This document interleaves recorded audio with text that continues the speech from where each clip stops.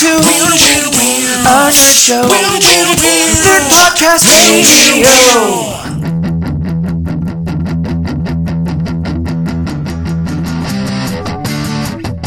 Welcome to Nerd Podcast Radio, your nerd home away from home. Hello and welcome to Nerd Podcast Radio. I'm your host, Special Mikey, along with Hindu Anthony, and Super Vegan Brian. Yeah, Anthony's not here, Michael. Yeah, you know what? We'll get to that. Just kind of worried there for a second, but we do have a very good guest today. Somebody who's really interesting. We have Sir Brandon Noel. How you doing, Brandon? Pretty good. Thanks for having me on. Glad to have you here. And we have you here for indie comics, and we want to talk to you about, because you're involved in them, right? You basically. Yes. I write, I draw, I self-publish. Been self-publishing since 2009. So we're going to have a lot of fun talking to you today. We're going to talk a little bit about indie comics. We're going to talk about you in this world of comics, because everything that I know you're into is going to be great. We're going to get into all of that, but first, we're going to go ahead and do our favorite game, What's Nerdy With You? And, Anthony's missing. It breaks my heart that I don't know what happened to him. But we're going to go ahead. We're going to go ahead and do What's Nerdy With You. And I'll go ahead and start. So, as we talked on the horror episode, not horrors, Brian, but horror. You said it right. You don't. Horror. I know. I'm from New York. Sue me. So I mentioned that I was a big fan of the Evil Dead franchises and the new series they did. Well, I watched the first 2 episodes of the new season, and I decided that I wanted to watch the first season all over again. So I took last week as a chance to binge the entire series. And I gotta say, a lot more gore than I remember, but so satisfying. Just there's something about Bruce Campbell with a chainsaw hand. I'm a fan of what they're doing over at Starz, and it's a really good series. There's a ton of nuances used from the old movies, at least from 1 and 2. I was blown away and just had a real beautiful moment with it all. So that's my nerdy thing this week. Brian, what about you? I set up a group watch for the Supernatural Road So Far podcast, and our unofficial group watch for their podcast. And we watched my favorite Supernatural episode from season 3, Mystery Spot. I love that episode. It's always Tuesday. And the nerdy part about that, it was the second time I saw that episode that week. That week? Yep. How many times a week do you watch the Mystery Spot? Well, it was on TV. I went in to have lunch and it was on TV, and if that episode's on, I have to watch it. It's my favorite episode. I agree with you. You can't miss that episode because it's always Tuesday.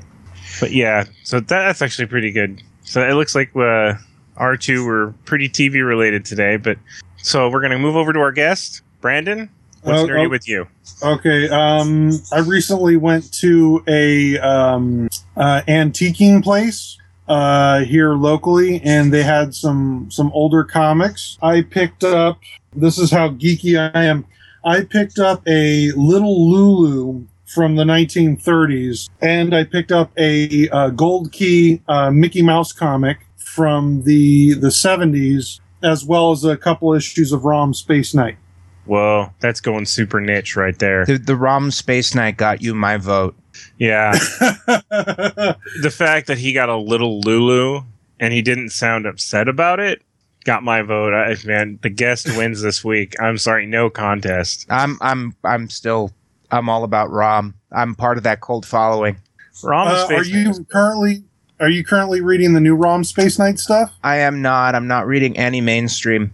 Well, it's IDW. Marvel lost the license to ROM's Space Knight.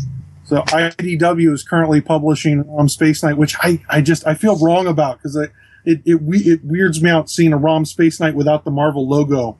That actually makes me kind of happy, because it makes me think that ROM Space Knight could cross over with Doctor Who or Star Trek. They are doing a giant crossover, but IDW lost the Doctor Who license a while ago. Oh, I didn't know about that. They did? Yeah. Titan Comics now publishes the Doctor Who books. Are they doing the same kind of thing? Yeah. The problem is it's harder to get Titan because they're a British company. So I haven't seen a whole lot what they're doing. I know they have a current Doctor book running and then a 9th Doctor book running. I don't know everything Titan. I'm not too familiar with Titan, so I don't know exactly what they're doing. Yeah, I'm not really familiar with them either.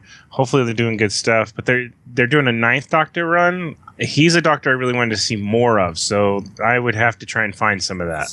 Yeah, I think the 9th Doctor stuff they're doing takes place with Rose and Adam in between the 2 episodes that Adam showed up. Oh, okay. That would be a really fun read, I think. So I will definitely look for that. So, okay. It's killing me, Brian. I need to know what happened to our third nerd. I got to know where my vegan, well, not my vegan, but my Hindu friend is. Where the hell's Anthony? Well, he'll be back. I'm hoping. I'm hoping he'll be back as long as he doesn't suffer the same fate as Barb. Because we fired up the Transdimensional Portal, the official Nerd Podcast Radio Transdimensional Portal, and we sent him to the Upside Down. Well, this thing has been trouble since we built the thing. I mean, first of all, why did you think that was a good idea? Well, we need to get the first-person perspective of these worlds that we talk about, and sending Anthony there sounded like the safest bet for us. Oh yeah, so worth it. Yeah, if he's dead, I'll probably meet at his funeral. But I have Christmas lights set up all over my room, and he's going to send me messages if any danger happens. The last I heard, he's held up in a little fort in the woods, and he should be okay as long as he stays away from something called the Thessal Hydra. It took him forever to spell that out with the lights, though. Did he have to stop and spell out spell check and then start over again? Yeah, it was strange to watch. It's just the red light started flickering for a while, and then all of a sudden it went back to writing words. Oh man. Well, I hope he's okay and has all his appendages still. Well, the screaming faces coming out of my wall make it a little distracting to record the podcast. Do any of them I think look like they have glasses and a mustache? No, Okay. just horrible creatures from beyond. I'm used to that in this house. This poor guy. Wait, your house is haunted? Not in years. Okay, we're going to have to talk about that later because I'm interested in that because I've been in that house a lot. It doesn't seem like it would be haunted. Well, it's only haunted by my evil twin, Byron, but we can talk about that another time. Yeah, little pin on the corkboard for that. Let's get back to Brandon because trust me, Anthony will be safe. I haven't gotten a message from him in a while, but I think he's fine. He's good. I hope so. I mean, just keep the portal warm. Get him out of there when we can. So, but Brandon, back to you, buddy. So you run an indie comic company, is that correct? Yes, Destiny Comics. We've been kicking around since 2009. We've been publishing. We've got a couple of books under our belt at this point. Can you tell us a little bit about the titles? I've known you for a while, and I have to apologize. I haven't gotten into it. So, what do you tell someone who knows nothing about what you do? What kind of things you do? I mostly publish all ages titles. I have a line of Mr. Cuddles. He's our most popular seller. Angelically possessed teddy bear, protecting his family against zombies, vampires, werewolves. I get to play with the horror element at a younger age level. It's a really fun book. We just recently published earlier this year Mr. Cuddles versus the Babysitter. Really proud of that one. What is Mr. Cuddles? He's an angelically possessed teddy bear who is protecting his family against all kinds of supernatural threats without their knowledge. So the family is completely unawares. Sounds like an amazing version of Toy Story. It kind of is. It's a little darker, and you get to draw a teddy bear punching a vampire in the nards. Like it's, I would say heavily inspired by Monster Squad and some of those PG-13 horror stuff of the 80s that we just don't get anymore. I suddenly flash back to Howie Mandel in full prosthetic monster makeup. Yes, yeah. There is an actual Mr. Cuddles, though. There's an actual teddy bear. I'd heard that story before. Yeah, we have a teddy bear. I'm a big fan of photo covers. So a lot of the covers are models dressed up as villains and things of that nature, doing battle with the teddy bear. So yeah, we have a teddy bear for photo ops. He comes with us to all the conventions.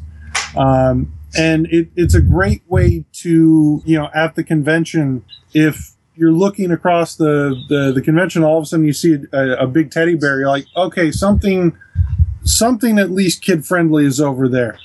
Now, I heard a story about Mr. Cuddles. Is this the first incarnation of Mr. Cuddles? Because I heard Mr. Cuddles got lost and went on a bit of an adventure. Did you ever get that one back? No, our first Mr. Cuddles sadly went to WonderCon and did not come home with us.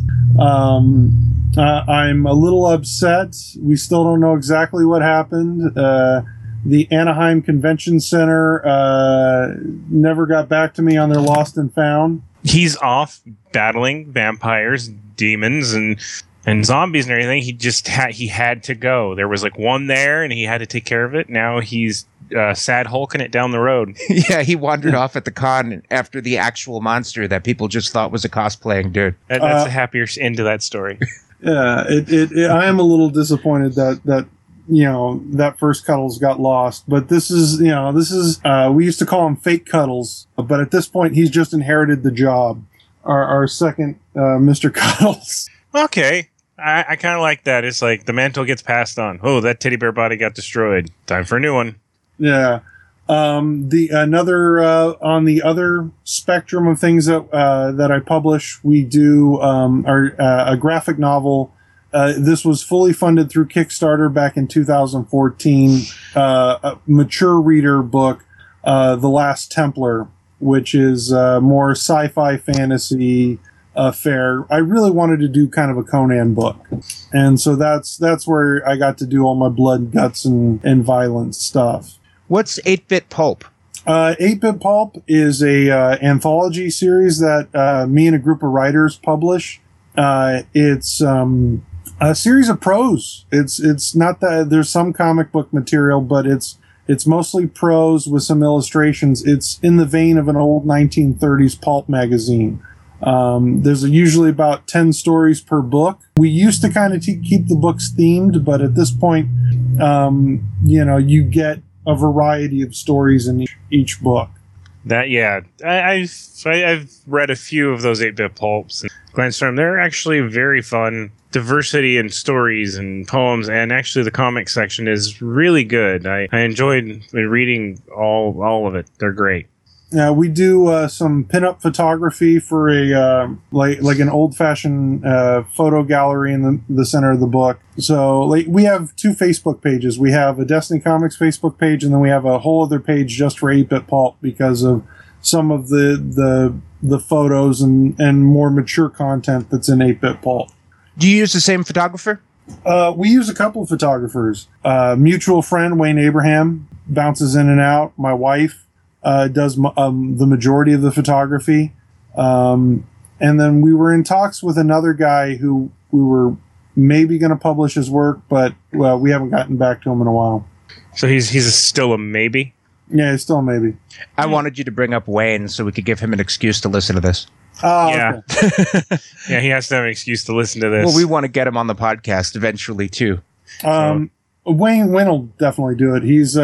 He's besides one of our photographers, he's a author on the 8-Bit Pulp series, and last time we were publishing them, he just took over the illustrations. He handled a lot of the illustrations, if not all of them. I'm familiar with his work, but I haven't seen his drawings in yours. His illustrations are phenomenal. Oh, pen and inkmanship is just it's incredible. If you follow him on Instagram, he is posting pad ink and pad illustration pictures for all the entire month of October. Well, it's Inktober. He's doing Inktober. He's taking care. He's doing Inktober, and he's following the program. He has his schedule. Each day is a different one, and so far they've been really great. I've been enjoying them. Do you know his Instagram, or do I have to It's- research it and put it in the shoutouts? It's Wallaby, if I remember right. It's at Wallaby, and the L's are ones. We can definitely, but to be sure, we're going to look it up. I'll look it up for sure. Yeah, we'll look it up and we'll put it in the description for the episode, because I want to get so many people to check out his work, because I just think he's great at illustrations and drawing. He has a good flair and an artist's eye that I like. It's WA11A6Y. Thank you. Couldn't be any less simple. No. So Brandon, you're obviously interested in comics. How did you become interested in comics? When did that happen in your life? Well, I'm always a comic book fan. The first issue I ever read, I was real young. It was a Spider-Man #9, Silver Age, Stan Lee, Steve Ditko. It was always kind of a part of my life. I had two uncles, big comic book fans, so I always had their collection to go through and read. I never thought I'd go into this full time. In high school, the dream was to become a professional wrestler. That was my dream, and I was pursuing that when I got seriously hurt. In a collegiate match, destroyed my left foot. I have 4 permanent titanium pins in my left foot. I can't really run all that much. So Wait, that's why you have, pardon the interruption, but that's why you have the pins in your foot? I never knew that. I knew you had the pins, but I didn't know that was why. yeah, I got pretty messed up in a high school wrestling match, and I went through a bit of a depression because that dream was gone. If you can't run, you can't be a professional wrestler. It's just Yeah, because you need cardio. yeah. So even Mick Foley, who didn't have the strong, he could go, so Yeah. So I went through a bit of depression, and in the midst of my depression, I started reading The Watchmen, the greatest book for dealing with depression, mind you. Watchmen is a very good title. Yes. When I got to the end of that book, when I got to spoilers for a book written in, I think, 1986. You had you had almost 30 years to read the book, people. Yeah. If you haven't yet, it's your own fault. Okay. Yeah. So when you get to the end of Watchmen and you get to the death of Rorschach, it broke me. I started crying. And I sat there and go, this is what I want to do. I've always been a fan of comics, always a fan of the industry as a kid, going all the way back to, Stan Lee, Steve Ditko, when it was first put in front of me. And I thought, yeah, this is what I want to do. Ever since then, I've kind of just been pursuing comic books as a career path. How did you get to start writing them? In the early days, I had a business partner who was a writer, and as comic book business partnerships tend to do, it went belly up. And basically, I was looking at his scripts going, yeah, I can do better than this. Like, I'm sitting there going, I can write better than what my partner was writing. Previously to that going belly up, you were doing the art and he was doing the writing. Correct. Yeah, he was a novelist, if you can say that. He published one book with American Press and kind of got screwed over on the rights. But we had a professional falling out. I just, again, looking at his stuff going, yeah, I can write better than this. And that's when I started kind of just writing Mr. Cuddles and Last Templar graphic novel. I did have an author on that, Luis Lopez. He brought in a friend who works for or does stories for the 8-Bit Pulp anthology, and I just said, hey, you want to do this? And we're planning on doing a part 2 and 3 of The Last Templar, and he's still going to be writing those. That's good. So What's his name? Luis Lopez. Yeah. I've met him. Panda Pagoda on Twitter. That's his handle on Twitter? Yeah, Panda Pagoda, at Panda Pagoda. So you start getting into, you start out drawing and then you start writing because you just feel like you could be have a better hitch to it, maybe give a little bit more depth to stories. Where did it come into that you wanted to do your own, basically your own company rather than go to one of the the big companies? Well, for years I was chasing deals with the other companies, and you know, you pitch, you try to get in with them, you do what you have to do, and luckily I was fortunate to meet a lot of some of the bigger names in comics, but nothing ever came of it, and so self-publishing seemed like one of the stronger options. And so I just rolled up my sleeves and just tried to figure it out. Yeah. Well, getting into the big companies now, there's a massive gatekeeper at the door for those. There's not as much as there used to be, because they have open submissions now. When I was younger, they didn't. When I was first starting, they open submissions, no. But also, Image has become the premier indie comic company, in that they just offer these creator-owned deals, and they're only responsible for printing and shipping the book, and everything else comes down to the creators. This is how we've seen things like Saga. This is how we've seen. It's this incredible shift that's happening in the industry right now. Some of the top-selling books in the industry aren't even at Marvel or DC anymore. Which is amazing because of how long they've held on to the top spots for creator and everything else. So the gatekeeper's slowly dying is what you're saying. Yeah, and you know, I have a friend who works for Top Cow, and you know, incredible company. I got to tour the offices at Top Cow once. And it, again, they have a tendency to focus more on Mark Silvestri. It's Mark Silvestri's company, of course. But for a moment there, they were publishing little indie guy stuff, and it was doing fairly well. It was holding their own. So it's interesting to see that creators these days have more options than, you know, when I was starting out in 2009. And in comic books, that's not that long ago, but it is a lifetime ago, just in web comics and everything that's come about. Comixology, you know, you can publish directly through them if they like your stuff. Comixology does direct publish? Yes, Comixology has a submissions for the indie guys where if you want to submit to them your indie project, they can put it up, and it's Comixology, so it's right there, head and shoulders with Batman, Superman, and all those kinds of things in their digital store. So, like, Too Much, if you guys are unfamiliar with Too Much Coffee Man, he is available through Comixology, which when I was younger, you had to hunt for Too Much Coffee Man. You got to talk about that. I've never heard of that before. Me neither. Too Much Coffee Man, he's actually Comixology right now. Like, when you go through their submissions, he's the character on their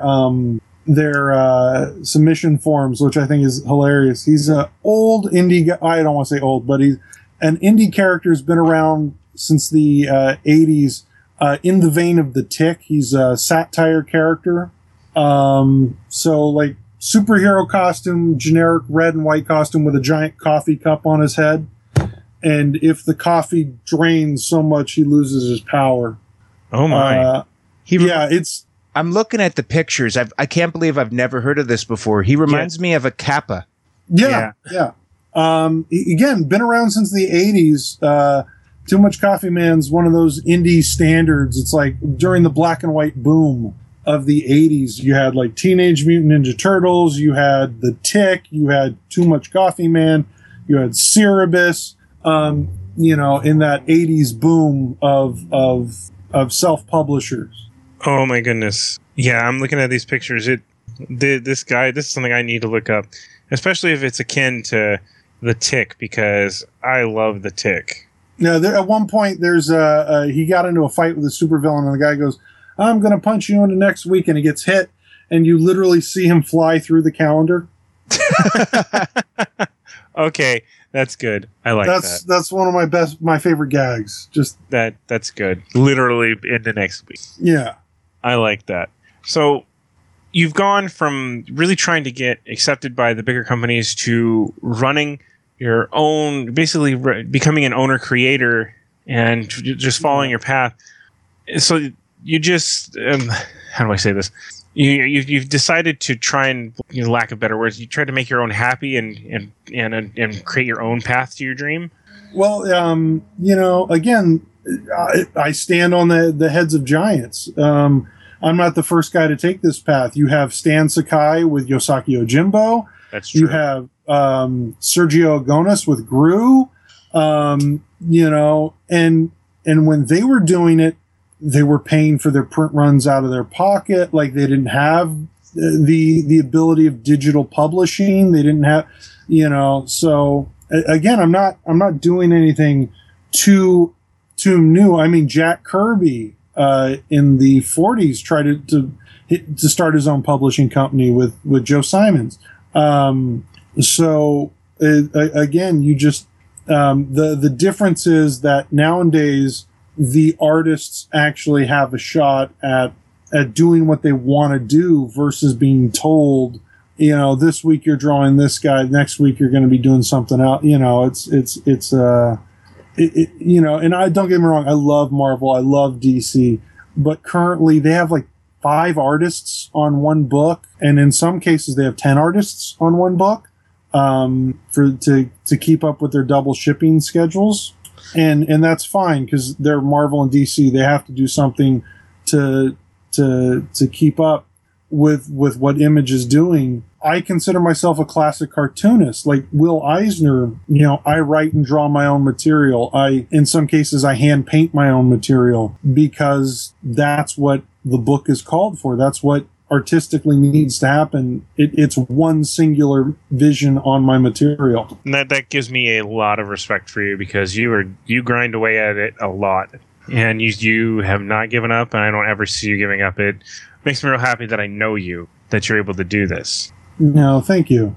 Like I said, you just you have to pursue your own dreams, especially in this economy. No one's coming to you for, hey, do you want your dream job? No, you got to go out and get it. You have to earn it. You have to put out your material. And the rise of books like Saga and Walking Dead have proven that, like, oh no, you can make a living off your indie books again. In the 80s, the creators of Teenage Mutant Ninja Turtles made a living off of their indie book. And so with like I said, Saga, Walking Dead, all of a sudden it's possible again. Because there was a time in the 90s when the industry wasn't what it should have been, and that just wasn't possible. Well, they went to a very staunch corporate structure, and they started flooding the market with things they thought people wanted, and it made it really hard for indie guys to get seen. I mean, shelves became very crowded in a way. Yeah, well, also it was the industry crashed. People forget about this. Marvel filed for bankruptcy in the late 90s. Well, that's why Marvel doesn't own the movie rights to a lot of their characters anymore. Because Stan Lee was not at the head of Marvel, but he was still at that point. Stan Lee was out of Marvel completely. I thought he was the one that authorized like the selling of the rights. No, he had nothing to do with that. By that time, because Stan Lee, I love Stan. He quit being the chief and publisher of Marvel like in the 80s, 70s. That's when Jim Shooter came in, took over the line. A lot of people want to hate on Jim Shooter because he's not a nice person. But during his reign as editor-in-chief, Marvel was the most successful it had ever been. So, but that's comic book history. But basically, when you get to Ike Perlmutter in the 90s, who I hate Ike Perlmutter, not a fan. He leveraged Marvel to buy Toy Biz and drove the stock basically down to penny stocks. Oh my goodness. And I was a stockholder at the time. I actually had stock in Marvel, and he destroyed the company. And currently Ike Perlmutter is still the CEO of Marvel Entertainment, and nothing would see me happier than to hear of him being fired, especially since he donated $1 million to Trump. So I'm not an Ike Perlmutter fan.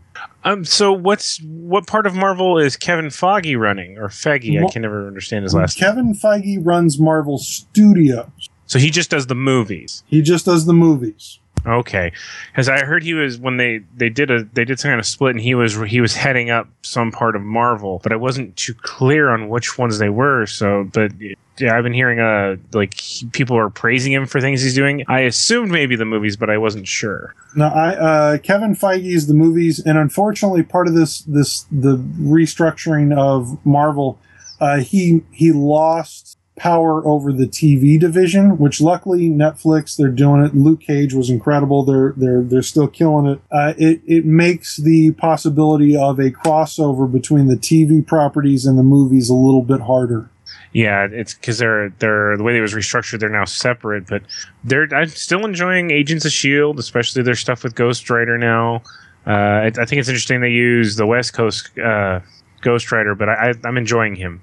Did you read his comics? I've only seen a little bit of his comics, but I'm liking the stuff that they have for the show. I'm starting to do the same thing I do with video games for comics. I've been watching synopses on YouTube, so I'm pretty familiar with the new Ghost Rider that's on Agents of S.H.I.E.L.D. right now. The Rami Reyes Ronnie Reyes. Ronnie Reyes, yeah. I loved that run. I'm a Ghost Rider fan, that going way back. Marvel, despite their CEO being a Trump supporter, has really been pushing diversity. And so you get the Hispanic Ghost Rider, you get the black female version of Iron Man, you get the Muslim Miss Marvel. Like, this is what the company agenda is currently. Like, they want to push diversity, and it's a good thing. You get a trophy, Brandon. You're the first guest or any of us to bring up Trump on the podcast. We are now an official podcast that we have talked about Trump. Yep. Well, I stopped reading Marvel because of their CEO giving money to Trump. Oh my goodness! Wow, that's a big deal for you too, because you liked a lot of their titles. I'm still out there saying no. These stuffs are, and it kills me because like Dan Slott is doing his life's work on Spider-Man right now. Oh, and it's incredible stuff. But I can't, in good faith, give money to a company that I know 1% of 1% is going to go to Donald Trump. And you just can't bring yourself to doing it. No. That's understandable. So I want to bring something back. You mentioned you're a big fan of Ghost Rider. Who was your first Ghost Rider? I came on during the 90s. The Johnny Blaze was being phased out, and they were introducing the second one. Danny Ketch. Danny Ketch, yeah. That was my first Ghost Rider. I'm very happy about that. I guess I'm a purist. My first Ghost Rider was Johnny Blaze. Johnny Blaze. I like Danny Ketch because Danny Ketch is when they brought in the Penitent Stare. They really amped up the was it the Midnight Suns, the Brothers of the Midnight Sun or whatever that comic book event was. Was that with when they got all the supernatural people together in one place? Yeah, it was. Oddly enough, I don't think Doctor Strange was a part of it, which I think was a mistake. But they did. I think that was the right thing to do because Doctor Strange was mystical. He didn't really do the kind of horror supernatural that Ghost Rider and Blade and Mobius the Living Vampire and other characters like that did. He did in the 70s because there's the whole Doctor Strange versus Dracula. I didn't even know about that. Oh, Marvel had a Dracula. That's a thing? Yeah, that's a thing. Marvel had a Dracula title in the 70s that is incredible because it's Dracula as the main character, kind of pining and you'll see remnants like when you go through and read big hunks of X-Men, all of a sudden Dracula will just show up. And trivia, Dracula and Storm actually went on a date. Wow. That's hilarious. I was introduced to Dracula through Spider-Man comics. So, yeah. Oh, really? He made an appearance. That's neat. Well, because they did a few things because I know I don't know about the comics, but I know in the 90s cartoon he had a big crossover with Blade. Well, I really liked Mobius the Living Vampire. Mobius, something like that. It's one of those nebulous comic book names. I'm a fan of Mobius as well. Morbius, yeah, he's They tried to bring him back in a new title recently. Recently as of 3 years ago. It just didn't go over too well. The Christmas lights are flickering above my desk. What are they Anthony would like me to ask Brandon what comics he's reading now. Currently, I'm going back through and I'm reading my Cerebus omnibus. Again, I love the indie guys. Cerebus is the longest running independent comic book ever produced. And it's Cerebus the Aardvark. It's a Conan parody. It started off as a Conan parody and then became so much more. An Aardvark that's parodying Conan. Oh, dude, if you've never read Cerebus, you are missing out. I will warn you, it's a little misogynistic, but... Well, it's parodying Conan, so... It's a Conan parody, of course, yeah. So I have a print signed by Dave Sims that I love. It sits in my office. It's Cerebus drunk up against a wall. And so, yes, currently going back, rereading Cerebus. I'm reading Will Eisner's Through the Heart of the Storm. If you're unfamiliar with Will Eisner's work, he's in comic books. We have, like, you know how they have the Grammys, the Oscars, the whatevers. Yeah. In comic books, they have the Eisners named after Will Eisner. Oh, they have the okay. Are there any titles he did that I would have heard of? The Spirit. Oh, okay. Oh, okay. Yeah. Yeah. But he is the saint of comic books. Artists. He did something called Through the Heart of the Storm, which is an autobiography of the day he shipped out for boot camp for World War II. Oh. And it's him on the train sitting there thinking, I'm going to die. As he looks through the windows of the train, it's flashing back on his life. Oh my, that sounds like a very good read. Through the Heart of the Storm. It's just incredible. It's Will Eisner did several autobiography comics because he lived a very interesting life. My favorite is the Creator. It's all about him starting off as a young cartoonist in comic books.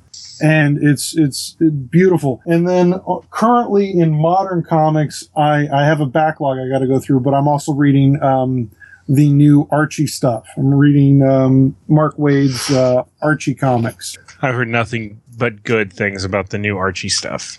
The new Archie stuff will make you cry. It is everything that you would expect in an Archie book, but told from a level of maturity that you're not expecting from Archie.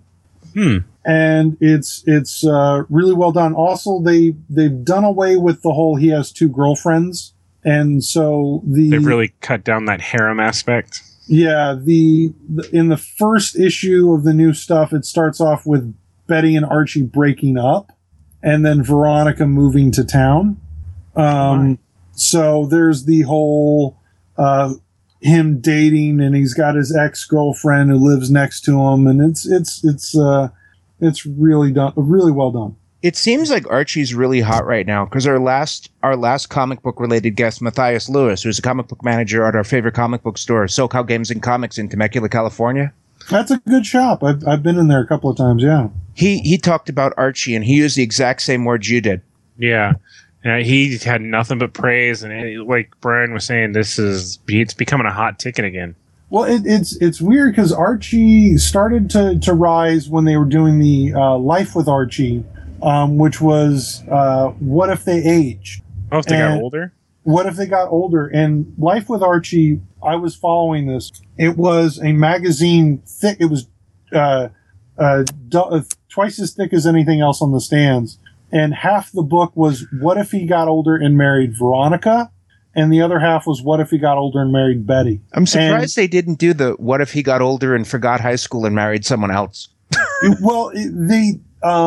That series ran for like 30 some odd volumes, and it ends with the death of Archie. And in the death of Archie, he has this moment of like almost where he sees the multiverse of Archie, and you see all the possibilities. I was always a Cherry Blossom fan, and you see him with her, you see him with Josie from Josie and the Pussycats, you see all the possibilities that might have been. That blows me away. Oh yeah. Archie got real mature. It only took 50 years to get there. I I'm going to say this: if you ever come across a copy of Archie Meets the Punisher, I will take a copy. The thing is, there's 2 copies of that book. There's Archie Meets the Punisher, and then the Punisher Meets Archie. One is published by Archie Comics, the other is published by Marvel. This is something that actually happened? Oh, yeah. This is something that happened, yeah. Archie and Punisher had a crossover. Punisher kills a couple of drug dealers in Riverdale. Oh, my God. Yeah. I've always wanted to read I never knew that Marvel did their own side of it.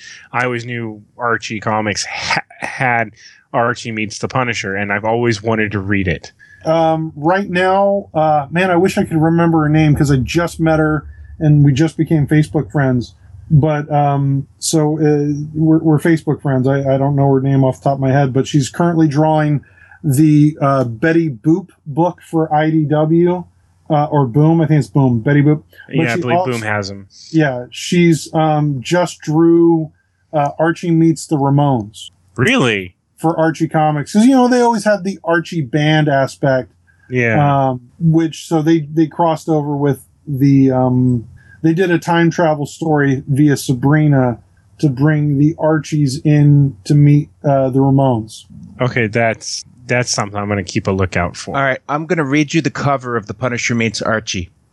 The Punisher Meets Archie. 48 pages, no ads. The crossover you've been dreading.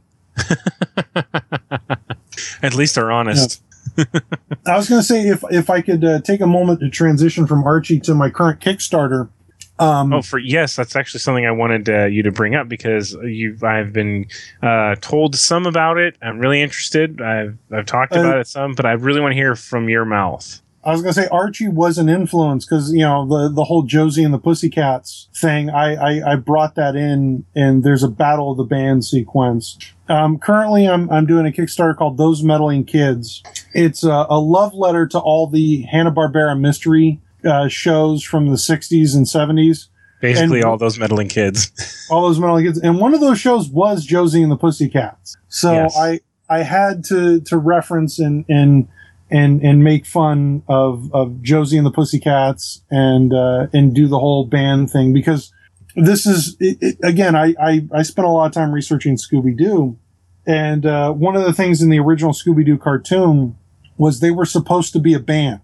That would have made them traveling a lot more sense. That would make a lot more sense. That would have made sense why they're traveling in this van and all that stuff. It got cut because the Archie cartoon from Funimation was currently going on. And the Archie cartoon, if you've never seen the cartoon from the 60s, it doesn't hold up. No. But it's mostly about Archie and the gang as a band, the Archies, and their dog, Hot Dog. So... Hanna-Barbera was afraid if they went the band route of being sued by Archie. Oh, yeah, okay, I can understand that. So, cartoon dog, group of kids, band. That's the reason why the Scooby-Doo gang is always nebulously traveling around without any real reason. But originally they had a reason. They were, a band. They're supposed to be a band. Do you have a list of the different things, the different Hanna-Barbera shows that are inspiring it? Let's see. There's Scooby-Doo, Josie and the Pussycats, Jabberjaw, Speed Buggy. Well, that's thank you. That was what I was hoping you would mention. Speed Buggy was always my favorite. So, I was going to say Funky Phantom. Oh, whoa. There's reference to Funky Phantom. That's deep cut. It is deep cuts. The only guy I couldn't really work. Also pup named Scooby-Doo. Threw that in there. That's a good little modernization. It is. The only thing I couldn't really work in somehow was Captain Caveman. Oh, you literally could have just had him pick up a caveman comic or something about a caveman. He might show he might show up as like a poster in the background or something. That would be good. That's the only thing I can think of because I did the Jabberjaw shows up as going back to Evil Dead. In the Evil Dead, there is when he goes into the cellar, there is a Jaws poster, and the Jaws poster is torn. And this is Sam Raimi's metaphor for saying, no, you think that's scary. This is scary. Ah. And so I couldn't resist putting a torn Jabberjaw poster in the background. Oh, that's good. That's good. That's really good. Now you're only referencing the teenager tropes. You're not going to reference the Herculoids? No, I'm just the teenager tropes. There's a couple other cartoons that were in that vein, but they're really obscure. Well, you don't have to. You don't have to do Space Ghost or Sea Lab because the Cartoon Network has already done it. Yeah. Well, Yeah, what's pretty much. interesting, like I've been working on this book for a year, and when I started, this genre was dead. This franchise, there was nothing in this era of comics. And then, just before the Kickstarter goes live, DC Comics brings back Scooby-Doo with their Scooby-Doo book. Archie relaunches Josie and the Pussycats. You have Die Kitty Die with one of the classic Archie artists doing his riff on Sabrina the Teenage Witch. Dan Parrott, that's who it was, Dan Parrott. Oh, Dan Parrott. Okay. Yeah. So, when I started this genre, this field was barren and empty. So I thought, okay, I'll be the only one playing in this era. And then all of a sudden, everyone's playing with this kind of stuff. Yeah, that's just how it happens. It's, your life led to you having that idea, and there's 100 other people in the same demographic as you that had the same idea at the same time. Yeah. This seems pretty unique and special right here. This is a butterfly. Yeah, because like I said, those mentally kids. Besides, who was it? It was the Venture Brothers did a Scooby-Doo parody. They did. Yes, you're right. Yeah. They did. Oh, I love the Venture Brothers. I hate their Scooby-Doo parody. I love their Scooby-Doo parody. I loved it because of how bad it was. I love how they turned Shaggy into the son of Sam. Yeah, that's my problem with it. That was your problem with it? Well, Fred's pardon the language. Fred's in that parody is an asshole. He's yelling at the girls. The dog's not quite not just off model because they have to be, but those are the worst versions of these characters that I've ever seen. That's pretty much what they were going for, is what I think. Yeah, they don't pay homage. They full on parody. Yeah, look what they did to Johnny Quest. Well, Johnny Quest, I'm on board with their parody for Johnny Quest. Oh yeah, no, I love their Johnny Quest, the Action Johnny. Yeah, Johnny. They portrayed Fred to be like a kidnapper. Yeah, and I had problems with that, and so when I was thinking about doing my parody, the way I thought about doing it was you don't change the personalities of the characters. These are archetypes. They've been around since '69 for a reason. You don't change the personalities of these characters. What you do is you change the world that they're in. You change the danger, the level of danger. You take them and put them up against a threat they're not used to. Normally, it's guys just dressed as ghosts for money or whatever. All of a sudden, this is a revenge plot from several people that they put in prison who are going, no, this time we're going to kill some teenagers. Up the ante, huh? Up the ante. So it is a survival horror comic with these archetypes that, aren't used to this kind of threat. And when you examine the villains that they're used to going up against, to be a Scooby-Doo villain, you have to have a master's degree in engineering. Yeah, this is very true. There's no other way to pull off what they pulled off. So, these people with master's degrees have gone to prison, and when they get out, they probably have an axe to grind against the teenagers who sent them there. Oh, for sure, because nobody's going to want to hire them regardless of their degrees. And plus, now all they have is time. Yeah, they've had time to sit there and plan, their revenge on these kids. So again, my book is darker and it is more of a spoof parody, but I didn't want to damage the integrity of the characters. I just wanted to put them in something that they're not used to. You wanted their personality types to go up against something that was, kind of out of their range and see how you think they would fare. What would Scooby-Doo do if he's going up against, Freddy or Jason? That's a book I'd wouldn't mind saying. But that's basically what you're doing, just not with the whole he's asleep, going to kill you in your nightmares aspect. Yeah, no, there's a killer clown. There's, I took a lot of the classic Scooby-Doo villain designs and cranked them up and made them a little bit more dangerous and deadlier. So the weakness of the guys that are getting out of jail is going to be similar to the weakness of the comics. Is they're not just going to go and shoot them in the head. They're going to try to take them out in some elaborate way. Yes, there's elaborate death traps. There are moments that harken back to Saw. There are moments that harken back to some of these other horror genres.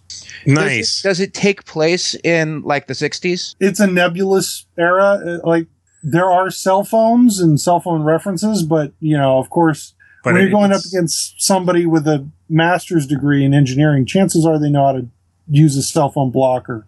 Yeah. So it's very sad, like 60s, 70s-esque, but there's modern technology, modern degrees.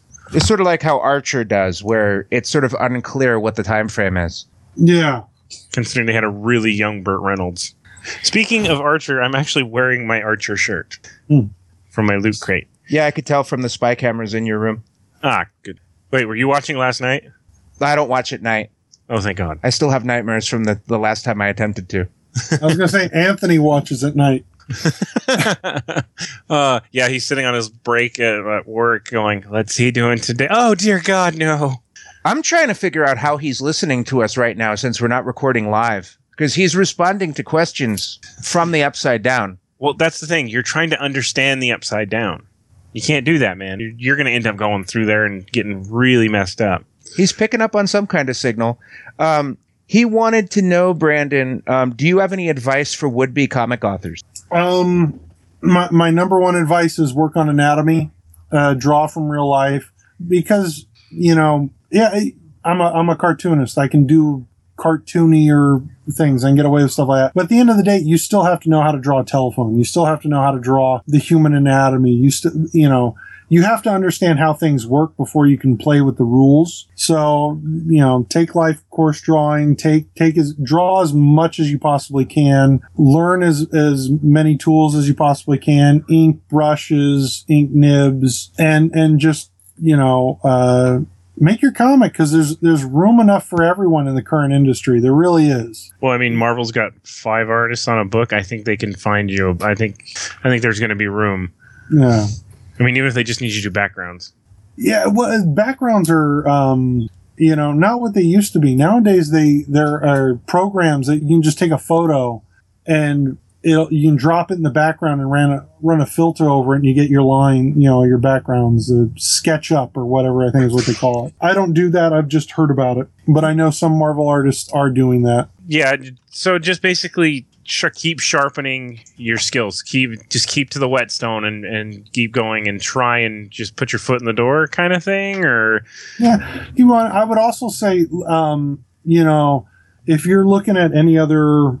If you wanted to be a stonemasonry, you look at Michelangelo, right? You look at the guys who were there in the 14th century breaking ground.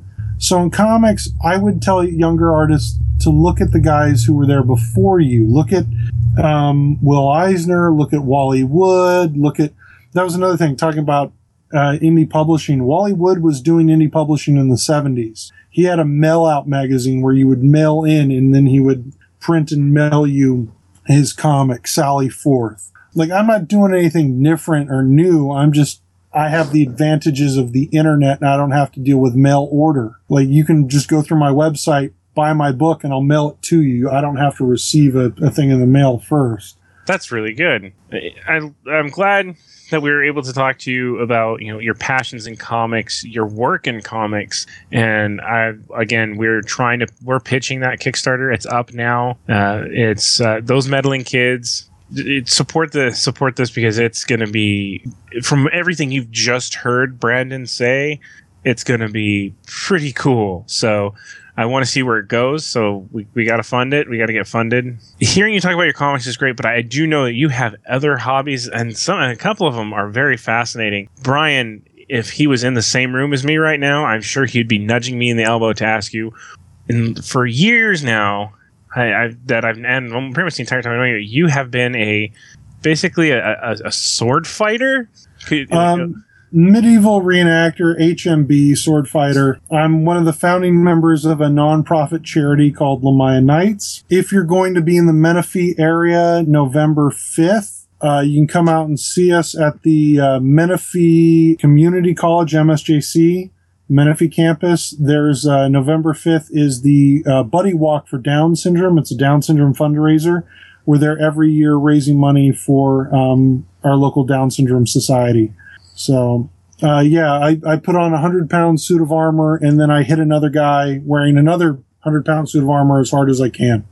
Wow, so it's a full-blown heavy-set suit of armor. Now, you guys don't just like, oh, I would hit you here, or I'm going to tap you. You guys haul off and smack each other. Yeah, HMB, like there's a couple of different groups that do this, and there's a couple of different rule sets. There's LARP, of course, with the padded, that's D&D taken to the nth degree. The nth degree. We're going to go out. We're going to actually play in a park. We're going to play out these scenarios. Then there's SCA, which I started off with SCA. I got nothing against SCA, but they use wooden swords. And they treat it a little bit more like a martial arts, but they're like, when you actually start getting into the nitty gritty historical stuff, they're not historically accurate. And that bothers me because they proclaim to be. But the second you start talking to them about half sorting, they say, well, you can't do that. I go, well, no, here's the documentation that this actually did happen. And it's a valid fighting technique. And then you get into Adria, which is live steel, real swords, real armor. And then you get into HMB, which is international competitions. I have several friends who've gone over and fought as members of Team USA. Every year there's a tournament called Battle of the Nations where 44 different countries compete in 4 or 5 different Olympic-style fights. Well, when are you going to get to go do this? I want to see you sport the red, white, and blue. I was at a qualifier last year. It was fun. I just don't have the money to travel to Europe because everything's out of pocket. Where in Europe is it held? Every year it's held at a different medieval castle. Last year it was in the Czech Republic. I don't know where it's going to be happening this year. I know there's some tournaments going on right now in Italy, and it's a professional sport in Europe because people are actually getting paid to fight like this in Europe. Yeah, it's basically becoming the new MMA, and I'm actually really glad this is happening. But at the same time, it scares me because it just means our bloodlust as a society is really growing. It's not growing. This is the oldest sport. It goes back to 1066. It's coming back. Let's put the black suit back on and handle this. You're saying it's becoming more mainstream. Yes. Thank you for a more poignant way of saying it. Which I don't have a problem with because I think this is great. Well, when you say it's a professional sport, then there's got to be sponsors involved. So I picture in my mind someone wearing a full suit of armor with a big 76 logo on the back of it. Well, there are sponsors involved. However, HMB Battle of the Nations has rules where they will not allow fighters to wear sponsors on their tabards and on their equipment. The only way you can, if you have a sponsor, you have to hang the flag over, like you see this in MMA sometimes, you hang the flag over the banister before the fight starts. Okay, I actually like that more because there's a problem. That's my problem is, aside from, the sponsors saying, okay, well, you got to sport this and that. And then you have these beautiful suits of armor. Like our suits of armor weren't just functional ways to defend yourself. They were art. In a lot of these tournaments anyway, you're wearing a tabard to show what team you're on. And even those tabards are still beautiful. Oh, yeah, they are. I'm just saying most of the armor's covered up anyway. It's kind of funny. I'm a NASCAR fan, and I'm saying I don't like sponsorship on the person participating. You like that, and I like that, and the league likes that, but the sponsors don't. And yeah, of course. They feel like they're not being represented. It's harder to get sponsors in that kind of thing. There's a whole group of blacksmiths and armorers who they'll cut group deals. If you say, hey, I'm with this team, you might get 5% off your order. So there are advantages of being in a club. I'm technically, Lamaya Knights qualifies as an HMB club, even though we're a non-profit. But that's because several members are members of Battle of the Nations and have gone on to fight in various countries. Well, Is it all swords? No, there's swords, poleaxes, maces, some pretty gnarly weaponry, all medieval. You have to be able to document. The thing is, though, you have to be able to document what you're using. So if I'm using a 14th century falchion, I can't be wearing a 15th century suit of armor. So you have to stay accurate between your gear and your weapon. Yeah, they give you about 100 years to play with. I've never heard of them checking this, but in the rule books they talk about period underwear as well. Oh my goodness. I just have this image in my mind of the person who's in charge of checking. Yeah. They hate their life. Should have stayed in college. Go to YouTube, type in Battle of the Nations, because there's there's 1-on-1, which is incredible feats of endurance. There's 5-on-5, and then 21-on-21. 21-on-21. That 21-on-21. That's 42 people in the ring at once, and it is a melee. And there's video available for this if we look for it? Yes, Battle of the Nations. You can watch up to the last 4 or 5 years of tournaments. Ryan, you need to put at least a couple of those things in the description. I'm trying to get a better schedule for sharing direct content. So if it doesn't end up in the description, it'll be because I'm going to share videos directly on the page. Yeah, this is some stuff. You can go to facebook.com/Lamaya Knights, and we have several videos from Battle of the Nations as well as our local fights here in the Inland Empire. Because it's a weird thing, because, again, we've been doing this charity since 2008, and we've gotten invites to do all kinds of weird things. We've been at Comic-Con. We fought at Comic-Con. The Marked Men parties. We helped out with one of the Rave of Thrones in LA. You did something that I thought was really cool because you did a show on the Star of India. Yes, the ship, and to me, I thought that was amazing because I like that. I love old naval ships and everything. You did that. You had sword fights on. Tell us about that. On that, yeah. Tell us a little bit more about that because when I found out about that, I was green with envy because I thought that was great. Yeah, Star of India, it's like a actual real frickin' pirate ship that goes back to the 1400s, still in service. And they rented it out for an after party at Comic-Con, the Marked Men party. We've done it 2 years. Last year, sadly, the Marked Men party didn't happen. They were renovating the Star of India. Yeah, I was there. They were halfway done when I went and checked. They should be done by... Actually, I think next month, they said. The way the fights worked out in the Star of India is they put us in the hold. So we're on the bottom deck of the ship, and you look up, and there's 2 decks above you, and everyone's just watching you fight from a bird's eye view. That's beautiful. And yes, there's a little bit of inaccuracy in that we're knights, and no knight in a suit of armor actually ever fought on a pirate ship until now.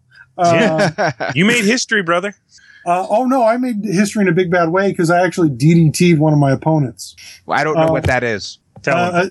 A DDT is a professional wrestling move where you grab a guy by the head and then you fall and drop him headfirst into the floor. And I was fighting a guy. He went down to one knee, and I thought, this is either going to be the stupidest thing in the history of ever or the most coolest thing in the history of ever.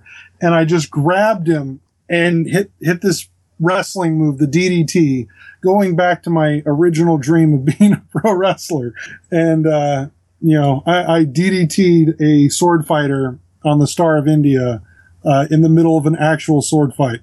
That's passion, beauty, hobby, and just all around greatness right there. That just you've combined in that in that one instance, you combine three things I like. The three things that I like: wrestling, sword fighting, and old school sailing naval ships. So you just put them in this one big, beautiful ball of amazing. I got on, there was somebody interviewing us that night and I couldn't help myself. I went and cut like a Hulk Hogan style promo and I said, I was the first man to DDT somebody on this ship since Blackbeard in the 14, and just went off. No, that was something I'm very proud of, is that moment.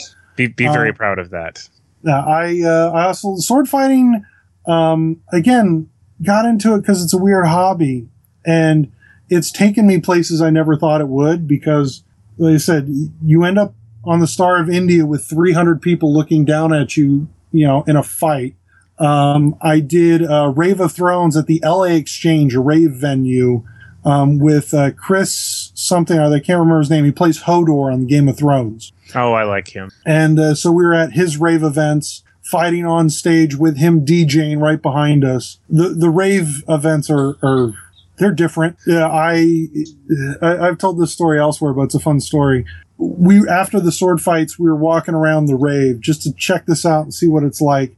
And, this woman comes up to us and she goes, "Oh my God, you were the sword fighters. And can I get a photo?" I went, "Sure." And I posed for a photo for her to hop in and then whatever she had taken, kicked on and her eyes go wide and she just stretches her hand out for like a high five. And so I took my hand and I reached out. I went palm to palm with her. We stood there for like a couple of seconds. No one took a photo, by the way. And then she walked off and said, "Thank you." And I was like, okay. That's a story for the ages right there. That I like that. I have one more question about the Star of India thing. When you looked up and you saw these two decks of people watching you fight, how hard was it to fight the urge to look up and be like, "Are you not entertained?" Who fought the urge? We yelled it out. Oh, that makes it even better.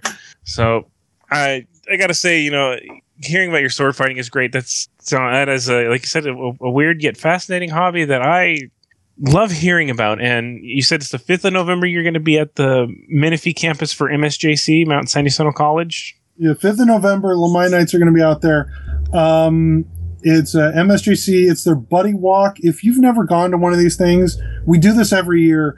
The local Down Syndrome Society and Down Syndrome Awareness, they do this thing where they do a buddy walk where they walk a lap around the parking lot, but it's this big event for the kids. It's, again, we're there for the kids. We're putting on a show. We're entertaining kids at the buddy walk, but it's for Down Syndrome Awareness. They're raising money for Down syndrome. It's a good cause. That is a beautiful cause.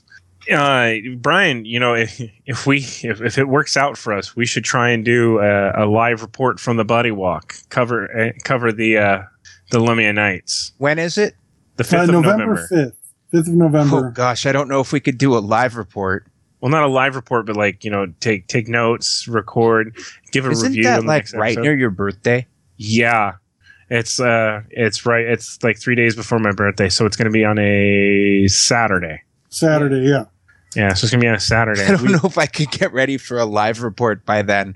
Well, not a live. We'll just maybe have one of us record something from our phone and as a note commentary and talk about it on the next episode. That'd be cool. We'll have to talk about that. Well, it's time to wrap things up. And, guys, anything you guys got coming up, contact info, Brian?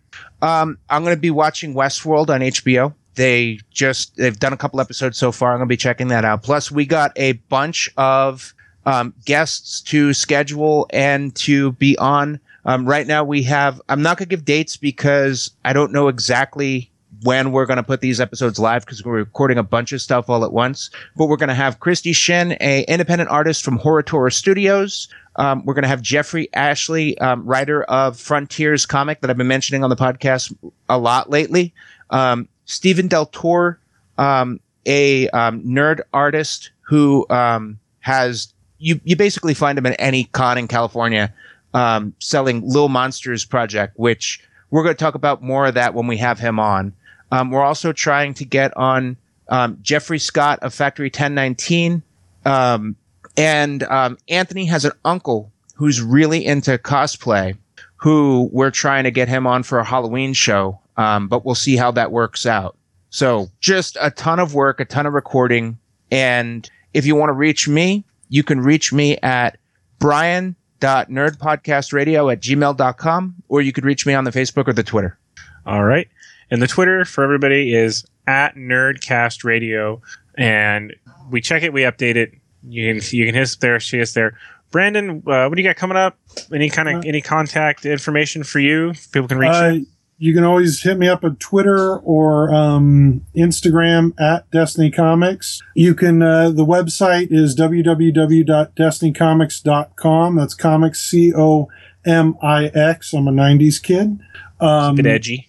DestinyComics.com. There's Facebook.com/DestinyComics or Facebook.com/8BitPulp. On November 5th, like I mentioned, we have the Buddy Walk coming up, Down Syndrome Buddy Walk at the Menifee MSJC campus.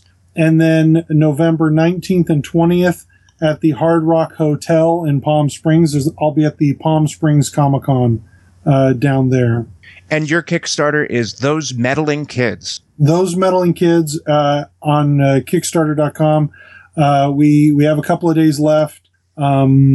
Come out, support the book. Our episode is going to be live on Wednesday. Is that going to be too late? No. It'll be, the Kickstarter will go until November 1st. Okay. All right. Good. So, I'm getting a message from Anthony. yeah. Anthony's upcoming project is a line of Eggo waffle ice cream sandwich shops in the upside down. They're called Downside Up 11 flavors. Wow.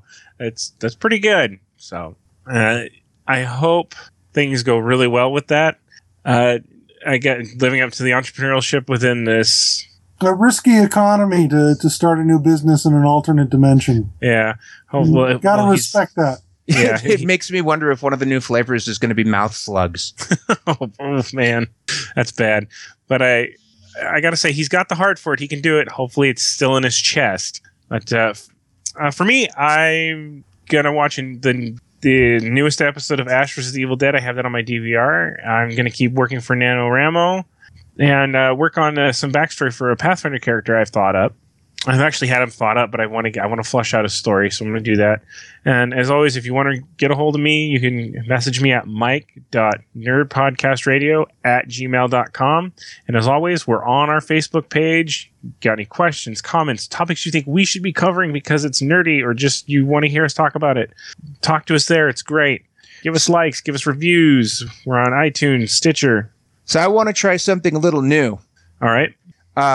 Brandon has a nice voice for radio, so I'd like him to sign us out. So, Brandon, this is what we say. We say, this has been Nerd Podcast Radio. Stay informed, stay nerdy, and stay awesome. Could you do that for us? Stay nerdy, stay informed, stay awesome. Yep. Nerdcast Radio? Nerd Podcast Radio. Podcast Radio. Okay. All right, count me in. 1, All right. and 3, 2. You've been listening to Nerdcast Radio. Stay in tune, stay informed, and stay nerdy.